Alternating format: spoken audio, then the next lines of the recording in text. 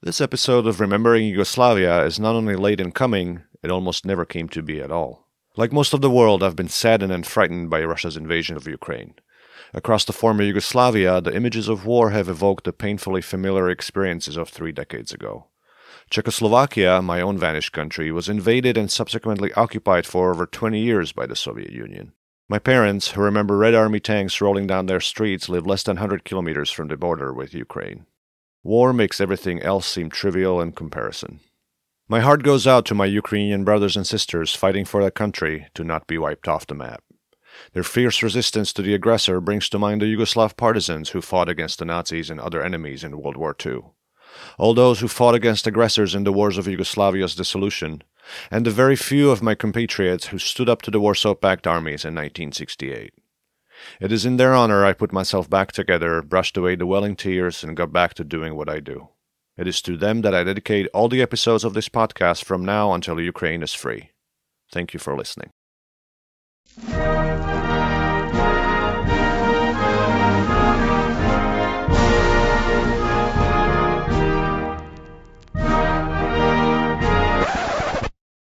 This is Remembering Yugoslavia, the show exploring the memory of a country that no longer exists. I'm your referee, Peter Korchnak. In the last 75 years, 2 Yugoslav-born women were the first lady of their respective countries. Jovanka Budisavljević was the third wife of Josip Broz Tito, and Melania Knauss is the third wife of Donald John Trump. Both Madame Broz and Trump were born in the western part of Yugoslavia, they were both involved in fashion, and that's pretty much where the similarities end. I can't even imagine how to compare the 2 women, one potential interlocutor wrote in declining my request for an interview. They were born and lived in different times, they represented their homelands in diametrically opposed ways, and their husbands were quite dissimilar presidents of 2 different countries who had the exact opposite view of Russia. Trump is no Tito, another interlocutor told me. But as much of a stretch as it may be to place the 2 first ladies side by side in a single episode, I'm gonna do it. At the turn of the millennium, there was a popular stop-motion animated series on MTV called Celebrity Deathmatch. It parodied wrestling matches by pitting 2 celebrities against one another in a violent, often gory, and always quite ridiculous bout. Jim Carrey versus Mariah Carey, Chris Rock versus Dwayne "The Rock" Johnson, Busta Rhymes versus William Shakespeare, that kind of stuff. I loved it, and my weird brain kept it in the back of my mind as I worked on this story. In today's episode of Remembering Yugoslavia, Jovanka Broz versus Melania Trump. But before we ring the opening bell, a word about our sponsors, you. Thank you Dan, Eve, Nikola, and all the new Yugo-level supporters for joining Remembering Yugoslavia as the latest Patreon sustainers. And thank you Patrick and Tanya for your contributions via PayPal. You're all true and heroic fighters for Yugoslavia's memory. I appreciate you. Please join Dan, Eve, Nikola, Patrick, Tanya, and many other generous people in my corner to support the podcast through to the next round. I can't win this fight without you. Visit rememberingyugoslavia.com/donate. You don't even have to pause the show. In the red corner. Jovanka Budisavljević was born on December 7, 1924 in Pečane, a village in the Lika region in the Kingdom of Serbs, Croats, and Slovenes, now Croatia. When the independent state of Croatia was proclaimed and pursued a campaign of ethnic cleansing during World War II, her ethnic Serb family fled the area. She joined the partisans at the age of 17, fighting as a sharpshooter in the ranks of the 1st Women's Brigade, and she also worked as a nurse. She sustained a leg injury and survived a bout of typhus. According to my first guest, she never cut her raven hair during the war. In 1945, she was assigned to Marshal Tito's detail and the crew responsible for food and hygiene. She became Tito's personal secretary the following year, replacing the alleged love of his life, Davorjanka Paunović, who had died of tuberculosis. There are 3 different accounts about how she got to be Tito's secretary, including one in which she's a Soviet spy, but what's certain is that the close working relationship developed into a personal one. According to Tito's biographer and later dissident Milovan Djilas, as far as she was concerned, Tito was a war and Communist Party deity for whom everyone was supposed to sacrifice everything they had. She was a woman deep in the process of comprehending Tito as a man, while also increasingly and devotedly falling in love with him. She was resigned to burn out or fade away, unknown and unrecognized if need be, next to the divine man about whom she dreamt and to whom she could only belong now that he has chosen her. Josip and Jovanka married in a secret ceremony in 1951 or 1952 at an unconfirmed location. 32 years his junior, Jovanka was Tito's third wife, or fourth wife according to some sources. Lots of mystery around all this. What's certain is that by then she had reached the Yugoslav People's Army rank of lieutenant colonel. Here to talk about an important facet of Jovanka Broz's subsequent life and a central contribution to Yugoslavia's development is Mirjana Menković, a doctor of ethnology and anthropology and former director and current curator at the Ethnographic Museum in Belgrade. I spoke with Menković last December. Menković cites April 1952 as the date of Jovanka's and Josip's betrothal. But it was announced in September 1952 when the British Prime Minister, Mr. Anthony Eden, came to visit Yugoslavia, and she was absolutely surprised for everybody because she looked gorgeous. She was a very beautiful woman, and she was working very, very much, not only on her outfit, how she looked like, but on her education. She was very disciplined. And she was the lady of a great organization skills. The first dress in which she appeared, that dress was made in the wardrobe of Yugoslav Drama Theatre.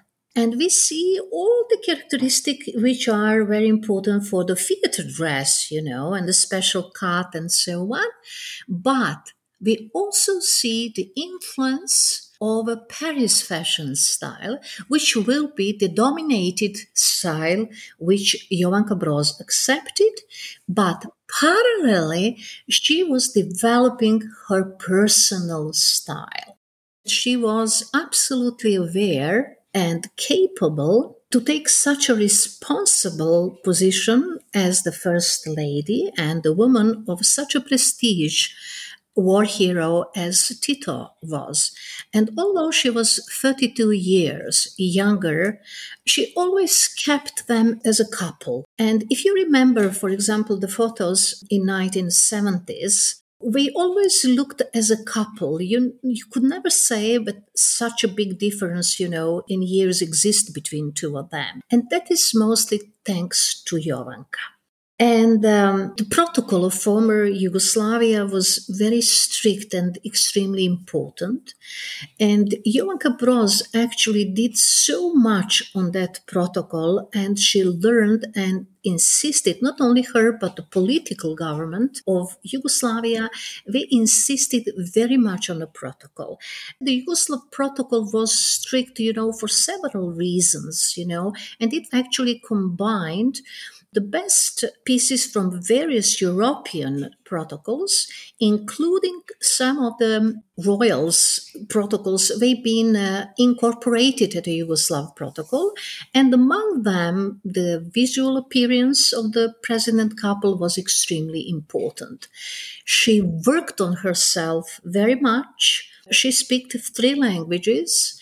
And she improved her English and all details about the protocol. And everybody agree, Only 3-4 years after they get married, and when the Khrushchev came to the first visit to Yugoslavia in 1955, she was very, very free in that. She knew all details. And she really looked and left extremely good impression to everybody, including the foreign press, which loved her very, very much. In the neighboring Eastern Bloc, the wives of heads of state weren't as prominent figures as Jovanka Broz was.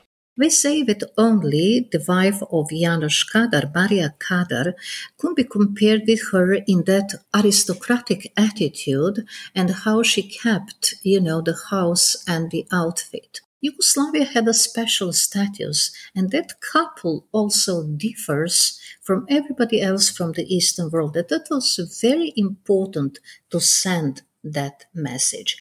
That couple, and especially Jovanka, they wanted to send the message that it is extremely important that the socialist Yugoslavia wants actually to look like and want to send that message, That presidential couple has extremely important role, as each presidential couple actually has, But, the former Yugoslavia had a special status among the Eastern countries. And all that messages were extremely, extremely important. And the style of Jovanka Broz was actually the mean of presentation of Yugoslav fashion production. In other words, it wasn't only about couture and looking good. In 1950s, Yugoslavia embarked on a path of rapid development and market socialism. Fashion was one of the many industries socialist Yugoslavia developed as part of its economic strategy. And Jovanka Broz, she played a great, great role in that. She was the big and a very important patron of a very young fashion Yugoslav industry. And she was the best moving advertisement for the Yugoslav products fashion industry. The development of the Yugoslav fashion industry, which started in the 60s, she was supported that in a great sense. And she was one of the best promoter, as I said, of the Yugoslav fashion industry. And she visited very regularly the fashion fairs, the Fashion in the World, that was the name of the fair in Belgrade. And she prepared a lot of fashion shows. But at the same time, the personalities of fashion designers became important in socialist Yugoslavia. For example, Aleksandar Joksimovic, as one of the greatest and the most important Yugoslav fashion designers, he underlined the importance of fashion in the process of aestheticization of socialist everyday life. The fashion designer Aleksandar Joksimovic died last year at the age of 87. He is considered the founder and the only official designer of haute couture in socialist Yugoslavia.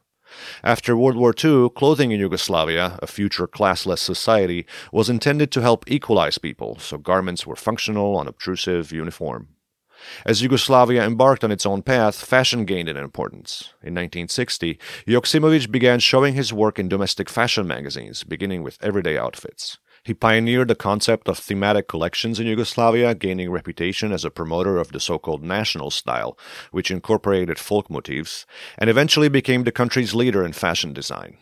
Nicknamed King of Scissors, he is said to be one of only a handful of designers to decline to work at Dior. Jovanka Broz wore Joksimovic's work on all kinds of occasions, events, receptions, international visits, welcoming foreign officials, including Queen Elizabeth II. Since Tito has also the affection to fashion very much, these are all the pieces of Yugoslav socialist fashion mosaic which helped Jovanka Broz very much. She was the bridge, some kind of a visual bridge between very different societal groups within Yugoslavia. And her garments was some kind of communication mean for the expression of the state ideology. The garment of Jovanka Broz was showing in the best possible way the lifestyle which was important, which was developed, and the political establishment wanted to show this is the way we would like to develop in socialism and in socialist Yugoslavia. Although, the dress of Jovanka Broz was especially designed for her, at the same time, she was very disciplined, and there was no exaggerations. Exaggeration in her outfit and how she looked like maybe exist, but how she actually kept her attitude towards the household, the process of emancipation of women in Yugoslavia was absolutely highly evaluated. And she was working so much and so devoted to the process of emancipation of women in Yugoslavia, supporting not only the industry but the person and personality of fashion designers. And everybody agrees that she was of such a, how shall I say, individuality and personality, but she always knew what is the best for her, what kind of garment, what kind of texture, material. And everybody says that she is one of the rare ladies who knew the textile. in such a great capacity that nobody could compare with her, but also she knew about the protocol so much. Rather than Melania Trump, Menkovich believes a better comparison for Jovanka Broz was Jackie Kennedy. Not just in terms of fashion sense and importance for her country's fashion industry, but down to individual outfits, some of which were identical or made by the same designers. The two J-Cats met in the US in 1963, a month before JFK's assassination. Jovanka Broz was not only a living, breathing advertisement for the Yugoslav fashion industry and for Yugoslavia, she in a way represented the non-aligned movement Tito was pushing as well. She dined with Richard Burton and Elizabeth Taylor, she danced with women in Ghana, she rode a camel in Egypt, and in open-top motorcades and yachts alongside her husband, always smiling, her hair always in a bun, her outfits meticulous. Born as Menkovich was in 1957, I figured she watched Jovanka Broz's wardrobe through the years long before she became a fashion scholar. I was too young, in the 60s, and the first TVs which appeared, they were black and white. We didn't know the colors, the textures, and how she looked like. I mean, everybody could see her, but everything was in black and white. And can you imagine the preserved collection, the photo collection, which are preserved today in Museum of Yugoslavia, there are 720 photo albums, and they're all black and white. The life of glamour ground to a halt in the mid-1970s. The couple grew estranged and moved apart in 1975, though Tito sent Jovanka a bouquet on her birthday. Her last state appearance was in June 1977 at a reception for the Prime Minister of Norway. That year was the last she saw Tito. Rumors of undue influence on him circulated, and in 1980 she told a newspaper that certain someones had accused her of plotting against him. They were able to isolate and separate us both, and then they did whatever they wanted, she said. She did attend her husband's funeral. Shortly after, Yugoslavia's new rulers confiscated the widow's passport and some of her property and sequestered her in a dilapidated government-owned villa in Belgrade's Dedinje neighborhood, where the roof leaked and heat didn't work half the time, so she had to wear winter clothes inside. In 2009, she told a Serbian paper Politika, "They chased me out in my nightgown without anything, not allowing me even to take a photo of the two of us or a letter or a book. I was in isolation and treated like a criminal. I could not leave the house without armed guards." That same year, she ceased to be stateless when she acquired Serbian citizenship, ID card, and passport. In her twilight years, she rarely spoke to the media. She declined Menkovich's requests too. In one of her last interviews, Broz told the Serbian daily Blitz that she had absolved Tito of responsibility for their estrangement. "Tito loved me until his death," she said. Jovanka Broz was also rarely seen in public, most notably on the anniversary of Tito's death on May 4th, at the House of Flowers where he is buried. She lived out her life on a government pension and de facto house arrest until her death of heart failure on October 20th, 2013. She was 88. She lived 321 days longer than Tito. Her last wish, which was granted, was to be buried at his side. 5 or 10,000 people attended her funeral, including representatives of Serbia's government, foreign diplomats, and dozens of reporters. She was given full military honors, and a piano version of Bella Ciao accompanied the ceremony. In 2017, the family of the late Jovanka Broz was seeking someone and some place to exhibit the collection of her clothes. The family being two surviving sisters, Nada Burisavljevic and Zora Aleksic, who died last year, and one of whose two sons, Goran, is Serbia's ambassador to Italy. Menkovich and her team collected the garments from the house where Jovanka spent the end of her life and put it in a special fund at the Ethnographic Museum in Belgrade. Then, last year, Serbia's national broadcasting company, RTS, produced a documentary series, Jovanka Broz and the Secret Services, and presented some of the garments at their Belgrade headquarters. Her collection of garment and accessories, they are the unique because we bring together West and East, the capitalism and communism. She is a war hero also, like Tito, and she is the women warrior, but she is also the elegant first lady. And she brings together the haute couture and the pret-a-porter, but in the best possible way. And that was the connection between the official protocol style and her personal style, which she developed through the years and decades. Can you imagine when we count this collection, it has over 3,000 pieces. but we exhibit only 49 pieces. 3,353 items to be exact, according to Menkovic. Another source cites the collection consists of about 1,100 individual items, including 676 dresses and sets, 100 pairs of shoes, and 85 pairs of gloves. At any rate, in cooperation with the Museum of Yugoslavia and the Museum of the City of Belgrade, Menkovic curated and fashion designers Igor Todorovic, Maja Davidovac, Marina Medenica, and Olga Mrdenovic authored the presentation of 49 outfits and accessories for the TV program and exhibition. In that sense, it wasn't a full-on exhibition the way the museum might organize as part of its activities. Still, it turned out great. I can't say that this is a real exhibition. This is just a presentation of very, very small path, which was very interesting for the national broadcast, the Serbian television, and that's how we exhibit that in their gallery.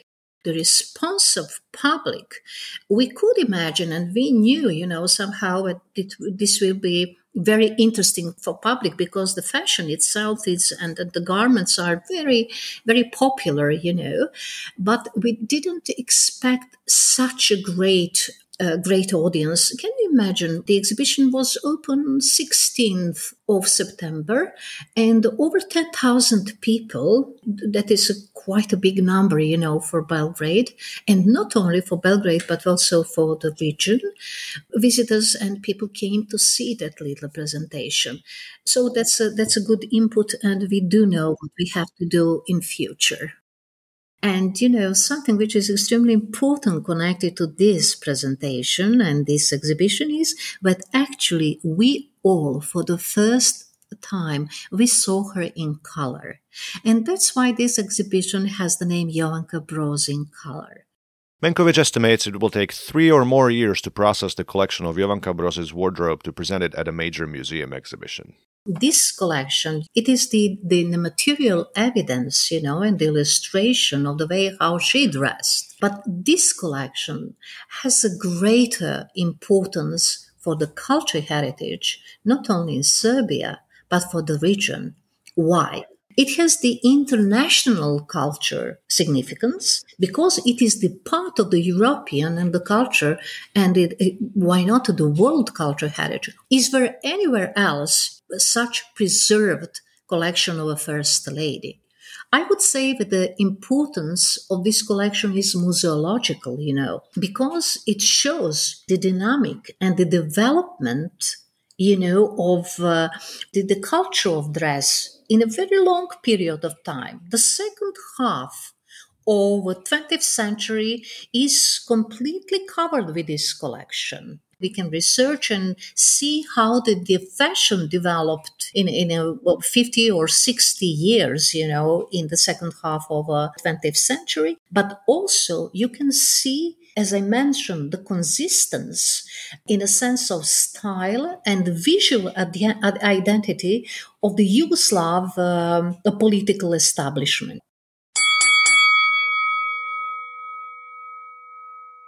In the blue corner, Melania Knavs was born on April 26, 1970 in Novo Mesto in the Socialist Yugoslav Republic of Slovenia. She grew up in an apartment block in Sevnica, a village of about 5,000 in central Slovenia. Her father, Viktor Knavs, was a communist and a car dealership manager. Her mother, Amalia, worked for the now-defunct children's clothing manufacturer Jutranjka. Melania often participated in fashion shows presenting the company's production. She attended high school in the capital Ljubljana and dropped out of the university after 1 year. She began her modeling career in 1986 when she also Germanized her name to Knaus. In 1988, she began her international modeling career in Milan. She left Slovenia in the early 1990s and also worked in Paris before moving to New York City in 1996. 2 years later, she met the real estate developer and TV host Donald Trump, and they married in 2005. The reception at Mar-a-Lago was attended by some big names, including Shaquille O'Neal, Heidi Klum, P. Diddy, Simon Cowell, Billy Joel, and one Hillary Clinton, who accompanied her ex-president husband. The bride wore a $200,000 Dior dress and a $1.5 million ring. The following year, she gave birth to Baron and became a naturalized citizen. How the latter happened remains shrouded in controversy, as in, she may or may not have committed visa fraud, but I don't need to get into that. In 2017, she was the first non-native English speaker and the first naturalized citizen to become the First Lady of the United States. The following year, she sponsored her parents in becoming U.S. citizens as well. In the biography of the former First Lady, Mary Jordan wrote that Melania's life unfolds like acts of a play. In Act 1, she's a girl growing up in socialist Yugoslavia. In Act 2, she's a young woman pursuing a career modeling in Europe. In Act 3, she's an immigrant to the U.S. who ends up marrying a real estate mogul. And in Act 4, ongoing when the book came out, she's the FLOTUS. Strikingly, when the curtain falls on one period of her life, it is almost as if it never happened. The characters, the staging, everything changes, writes Jordan. No one in Slovenia, aside from her immediate family, heard from Melania when she moved to Milan.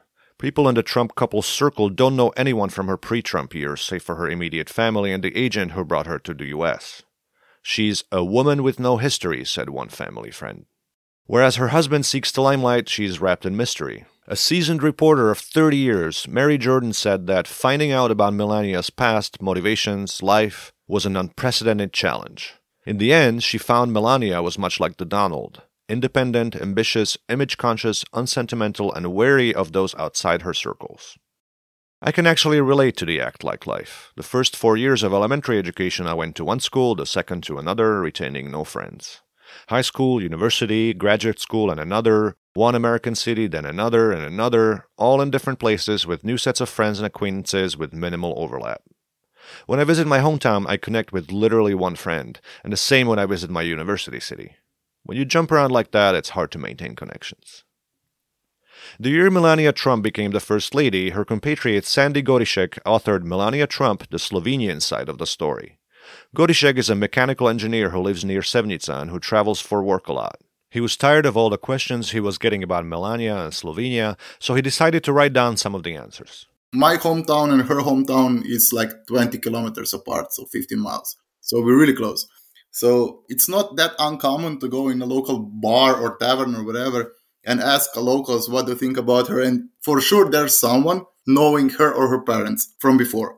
But rather than a biography of Melania Trump, the short self-published ebook, which is available for free on Amazon, attempts to shed some light on Melania's homeland to explain her background, where she's from and how she was brought up.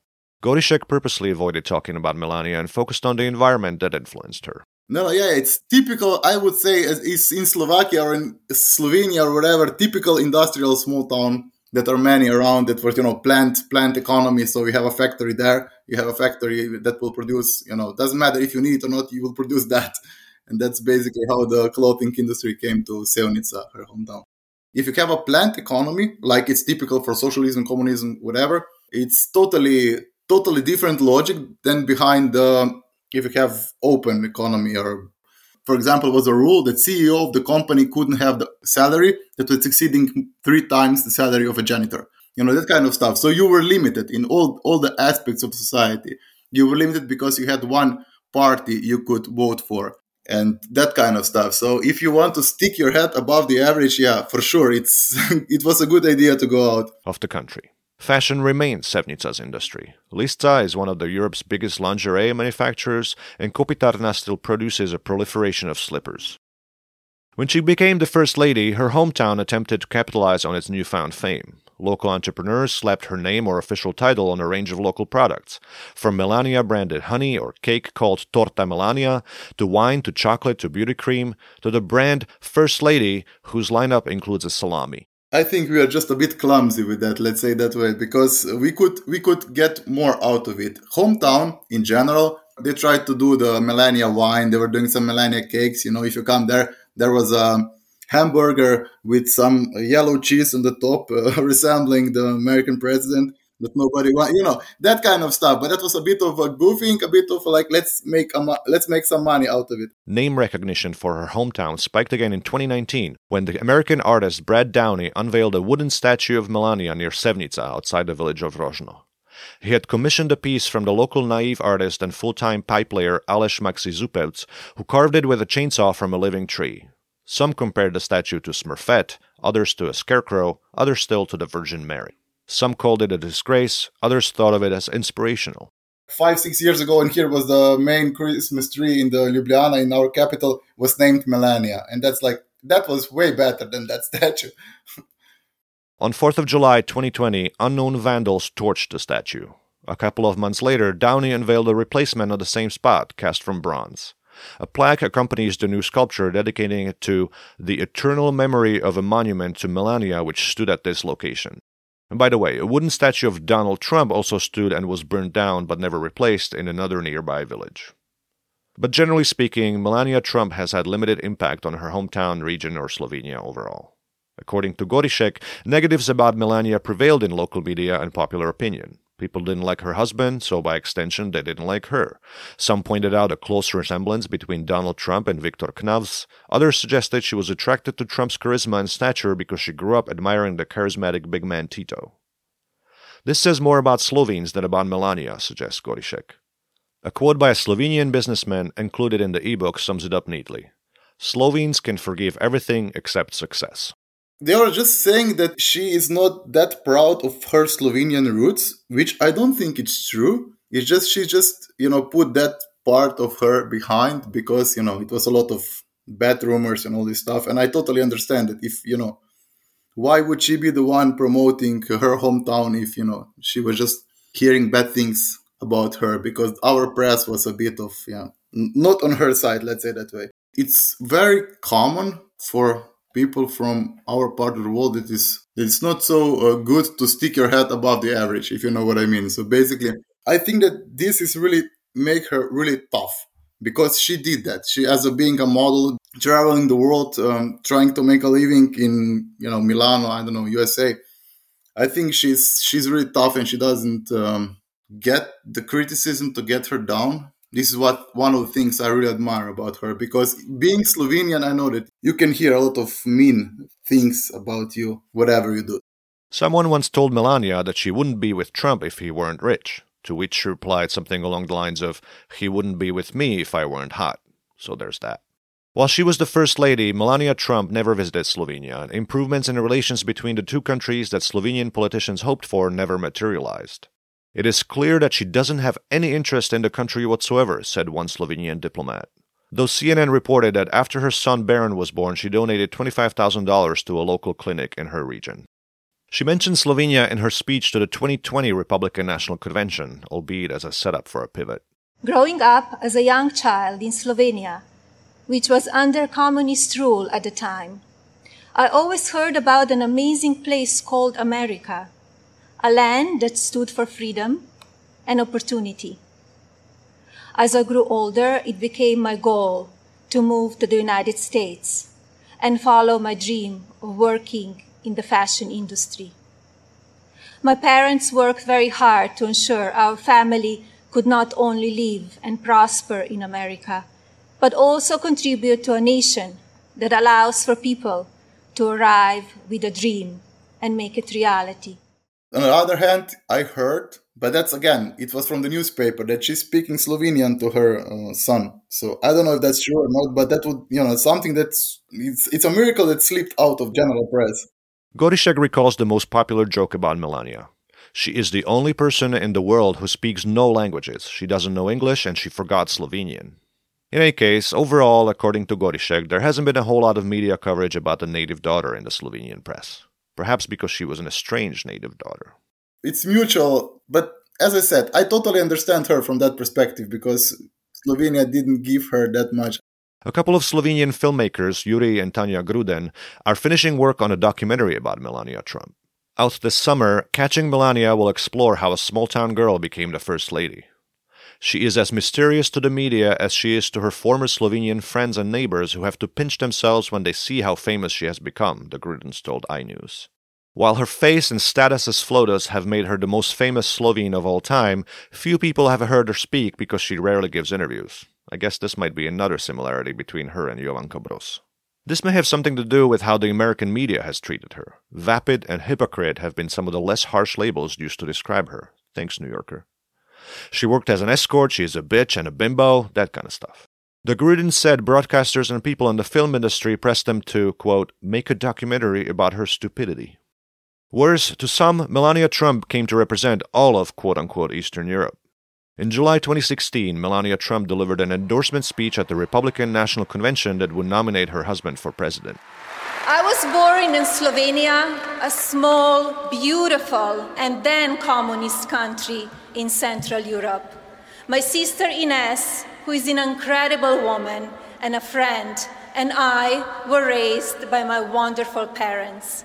My elegant and hard-working mother, Amalia, introduced me to fashion and beauty. My father, Victor, installed in me a passion for business and travel.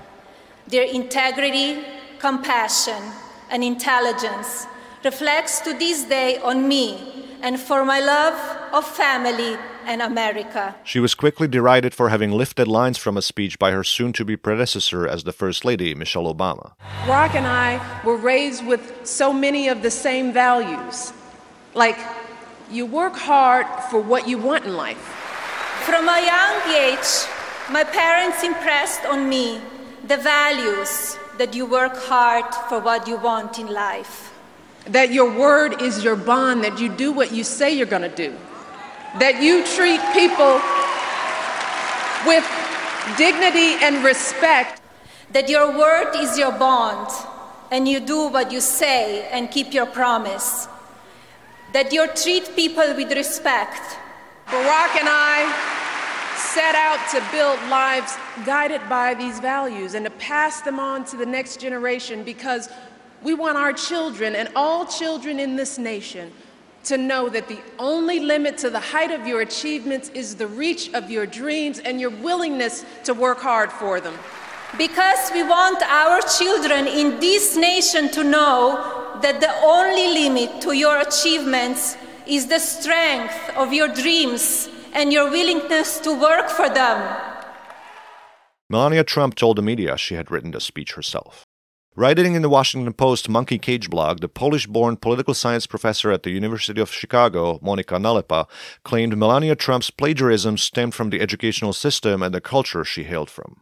In that system, what is typically considered plagiarism or cheating was exceedingly common and even encouraged, wrote Nalepa in the article titled Melania Trump and the Culture of Cheating in Eastern European Schools. The post-communist educational system at that time was a place where the line between original work and plagiarism was often hard to discern, and the issue of intellectual ownership was never discussed. Another important element of post-communist educational experience was the prevalence and acceptance of cheating. How did such a norm set in, Nalepa asks. First, cheaters weren't called cheaters, they were called borrowers and were considered street smart. In fact, it was those who reported cheating who were ostracized and considered to be collaborators. Nalepa had left quote-unquote Eastern Europe more than 15 years before, but she was skeptical much had changed. You can take the boy out of Eastern Europe, but you cannot take Eastern Europe out of the boy, she wrote, quoting a paper on the legacy of communism and missing an opportunity to paraphrase. The response was swift. At Balkanist.net, 4 scholars, including past Remembering Yugoslavia guests Jasmina Tumbas and Bojana Vidikanic, published an open letter to the editors of the Monkey Cage blog of the Washington Post online edition in order to protest and refute Nalepa's claims. 140 additional academics, artists, intellectuals, and others from the region and beyond co-signed the letter. Dr. Nalepa's text was not only appalling and prejudiced, but also poorly researched and completely unsubstantiated, the authors wrote. What would compel the Washington Post to publish a text which traces the origins of Melania Trump's egregious plagiarism to former socialist regimes? A text that makes an argument by calling on tired, sweeping generalizations about a whole region of diverse countries and insinuates that millions of people in Eastern Europe are backward, ignorant, and prone to cheating? After reading Dr. Nalepa's musings, dozens of countries, respective histories, and geopolitical and sociopolitical relations fade into one blurry, ahistorical, and ageographical cultural no-place of post-communist Europe. The counter-argument is fourfold. First, Melania Trump's education took place during, not after, the communist period. So, the account was inaccurate in basic details. Secondly, quote, it is a gross generalization to refer to Eastern Europe as if it were a single nation and not a vast region with dozens of states, languages, histories, and relationships to communism. Slovenia's form of socialism, its political and social and cultural system, was quite different from the other communist countries of Eastern Europe. So, grossly generalizing. Thirdly, the University of Ljubljana is a good university. Several past guests of this podcast went or worked there, or both. Quote, to argue that Melania Trump's decision to plagiarize was a result of her education at this university is not only ill-informed, but it serves to undermine the work of countless scholars and teachers in the region. Her text contributes to a long-standing discourse in which Western nations and their scholars, journalists, politicians, and others feel entitled to proffer reductive generalizations about an already marginalized and colonized region. So, orientalizing. And fourth, Nalepa's analysis was deeply revisionist, whereby everything that happened during socialism was bad and everything that's happened since has been superior. So, dismissive in the worst neoliberal fashion. While it is appalling to read Dr. Nalepa's words, it is even more difficult to live under the weight of such utter devastation of rights and responsibilities, disguised in profound and damaging misinformation, perpetuated by stereotypes, prejudices, and an abdication of accountable research, conclude the authors. Of course, Nalepa penned a rebuttal, in which she cited evidence to support her claims. In study after study, more students in Eastern European countries said, i.e. self-reported, that they cheat than those in the US or elsewhere in the West. Other studies Nalepa cited revealed differences in what behavior students perceive as cheating. Others still, low respect for official rules. The final chapter in this war of words was the response to the rebuttal. Basically, Nalepa didn't get it. To begin with, the authors in their initial response never requested evidence. More importantly, Nalepa did not address any of the responders' objections and instead doubled down on her claim that Eastern Europe is backward and change will require generations. My own response to the plagiarism scandal and the ensuing back and forth over Nalepa's article was twofold. First, the responders seem to have protested too much. Even in my own experience studying in Slovakia, after 1989, I must say, cheating was common enough to be a nuisance. In extreme cases, professors plagiarized student papers for their own books.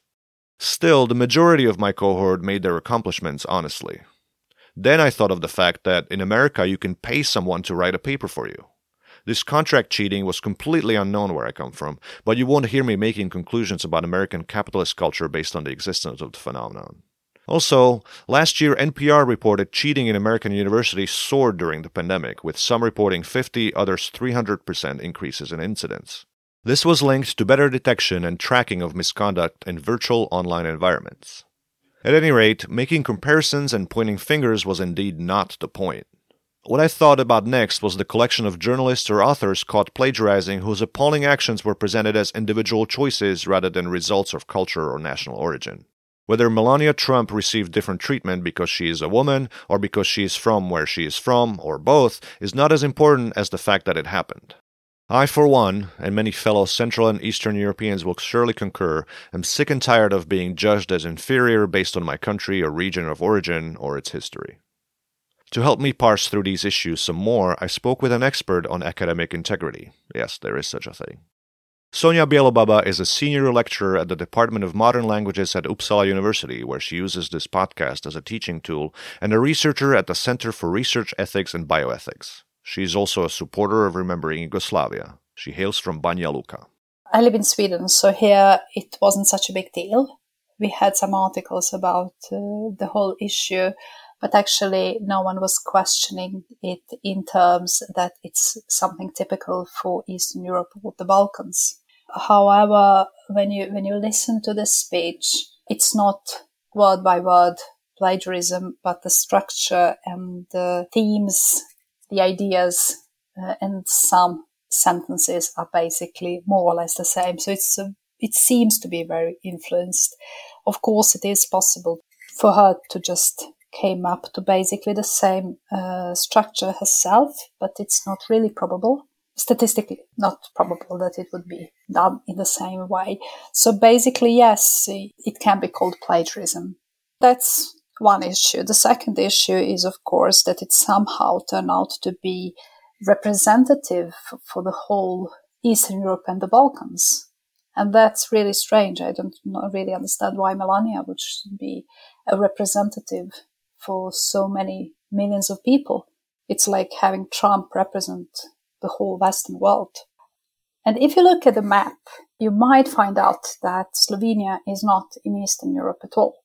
It's quite often to have this imaginary view on geography in Europe of the progressive West and backwards East. And somehow former Yugoslavia tends to be put in that Eastern bloc of backwards people, but it's in people's imagination. It's the same surprise they can get when they look at the map and see that Prague actually is west of Vienna. And if you look in Slovenia, it's definitely not east, neither historically nor geographically. But it is in this very strange imaginary view on the Balkans. And it's very strange to just claim that the whole region is basically backwards and prone to cheating and prone to misconduct, it's nonsense. Let's look at the Yugoslav and post-Yugoslav school systems first. First of all, Melania Trump was going to school during the communist period and accusing and making it something as post-communist problem is also problematic in so many different levels because it's not the same school system as it used to be.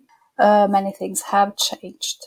Yeah, Yugoslavian had a system where education was free for all, and so you didn't have to pay your studies at university level or no matter what level, and all universities were public.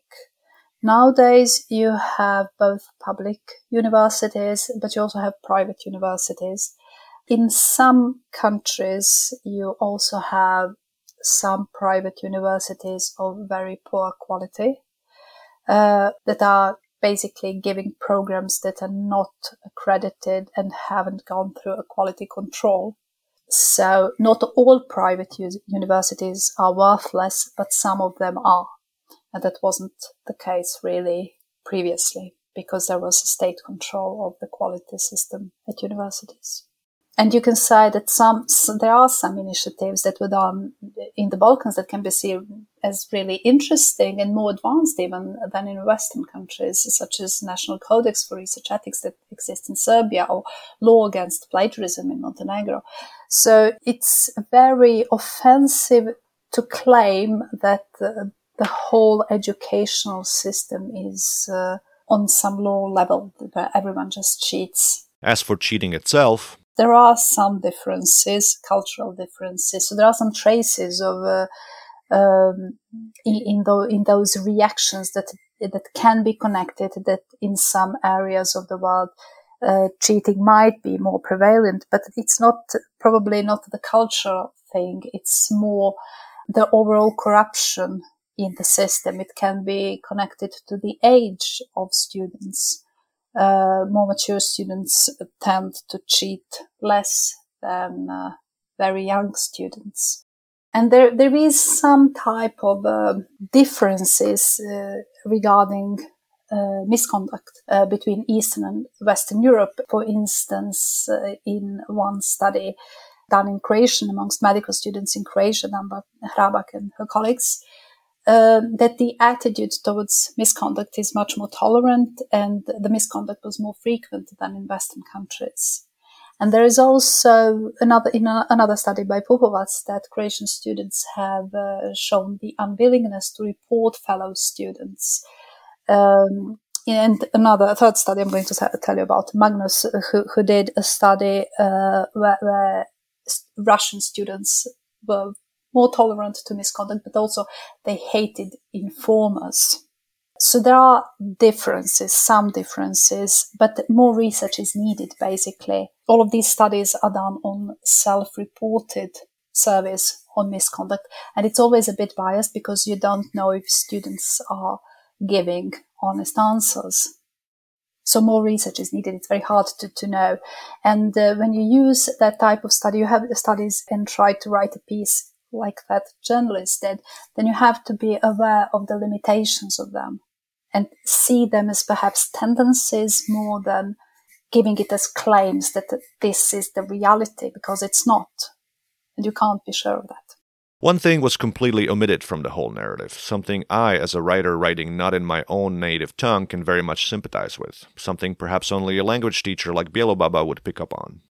You have to have in mind that she was writing in a language that's not her mother tongue, and learning to write and to express yourself in another language takes time. So if she didn't really have enough education, that's pity, because if you have international students writing in another language, unfortunately that is a risk for misconduct as well, because it is very easy to say you have to paraphrase things, but people really don't know how. So it takes time to learn to express yourself in another language.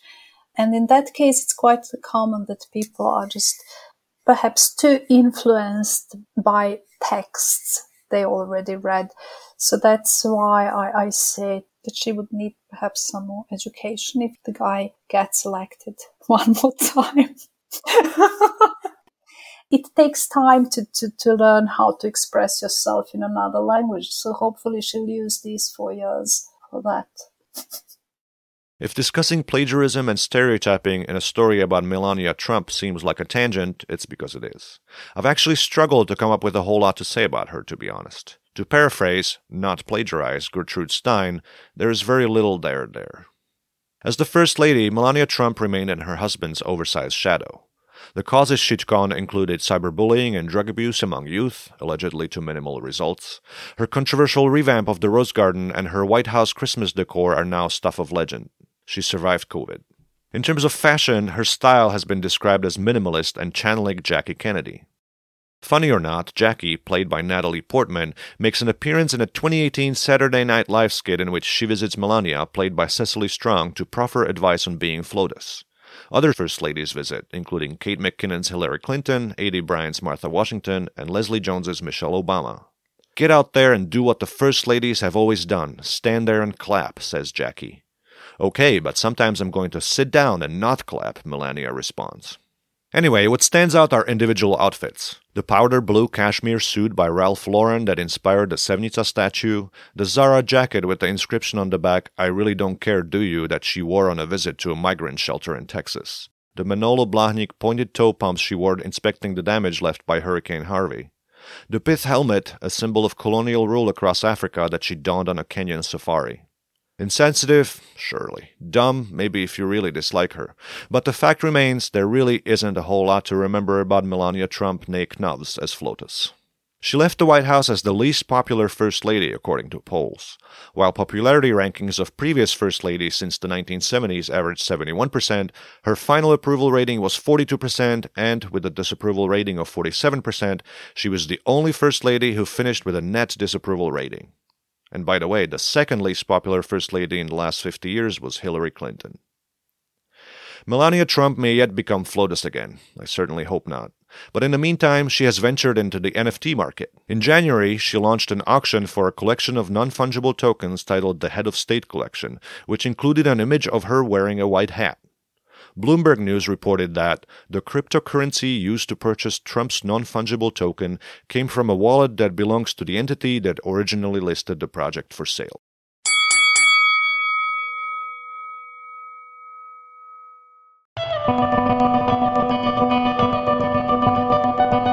Next on Remembering Yugoslavia. I am partly Yugoslav, though I've never set foot in Yugoslavia myself. I've always been absolutely fascinated in questions of diasporic identity. Many diasporans had children in their new countries. How do those offspring of ex-Yugoslav forge their own identities? On the next episode of Remembering Yugoslavia, 3 third-culture kids with Yugoslav parents living in the UK, Canada, and the US share their experiences becoming who they are. Tune in wherever you listen to podcasts and subscribe to make sure you don't miss out.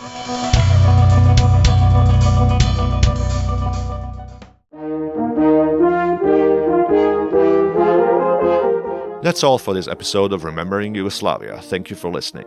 Find additional information, photos, videos, links, and the transcript of this episode at rememberingyugoslavia.com/podcast.